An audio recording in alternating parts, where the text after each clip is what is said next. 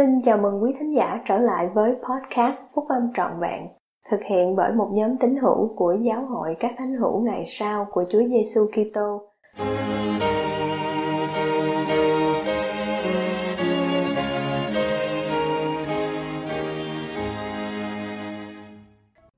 Sứ điệp của đệ nhất Chủ tịch Đoàn, tháng 8 năm 2015. Hãy đứng lên làm một ánh sáng. Bài của Chủ tịch Thomas S. Monson, 1927 tới 2018, của Giáo hội các Thánh hữu Ngày Sau của Chúa Giêsu Kitô, đăng trong tạp chí Liahona. Tôi đã có vinh dự được tham dự nhiều buổi lễ kỷ niệm văn hóa, được tổ chức kết hợp với các buổi lễ cung hiến đền thờ. Tôi yêu thích tất cả các lần đó, bao gồm lần gần đây nhất tôi đã tham dự ở Phoenix, Arizona, Hoa Kỳ vào tháng 11 năm ngoái. Giới trẻ Thánh hữu Ngày Sau tham dự vào các buổi lễ kỷ niệm văn hóa đã mang đến những chương trình tuyệt vời và đáng nhớ.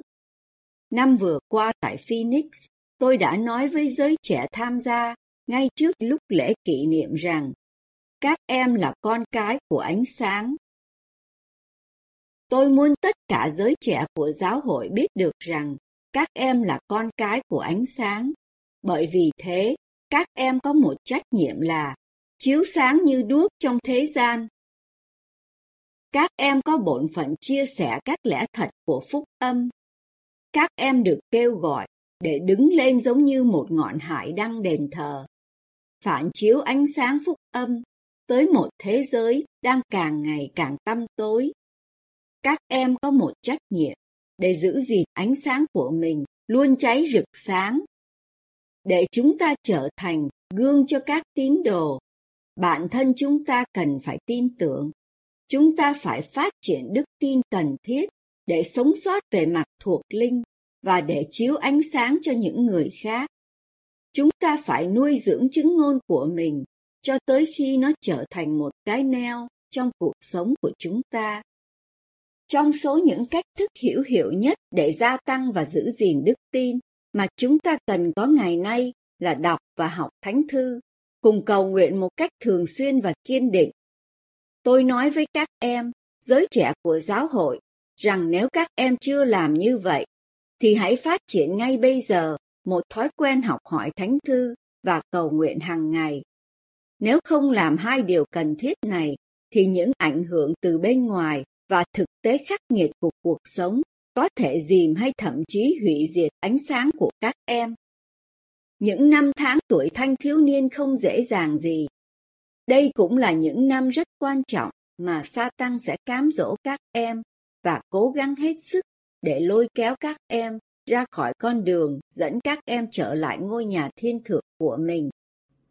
Nhưng khi các em đọc và cầu nguyện, cũng như khi các em phục vụ và vâng lời, thì các em sẽ hiểu biết nhiều hơn về sự sáng soi trong tăm tối, về đấng gương mẫu và sức mạnh của chúng ta là Chúa Giêsu Kitô.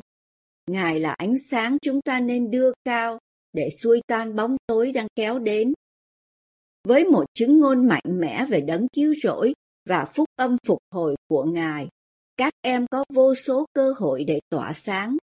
Các cơ hội đó ở xung quanh các em hàng ngày, bất kể hoàn cảnh các em ra sao.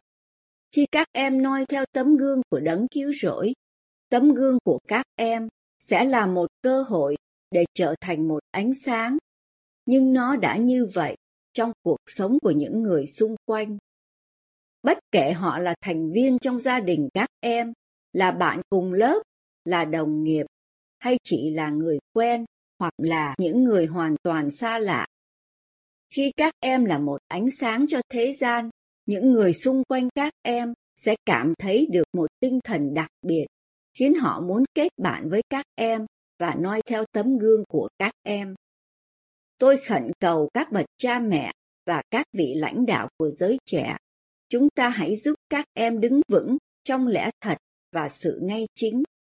Hãy giúp mở rộng tầm nhìn về sự học hỏi, về sự hiểu biết và về sự phục vụ của các em trong vương quốc của Thượng Đế.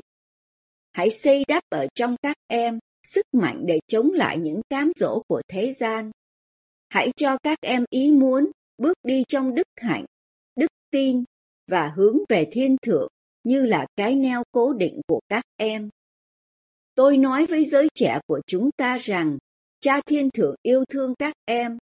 Cầu xin cho các em cũng cảm thấy được tình yêu thương mà các vị lãnh đạo giáo hội dành cho các em.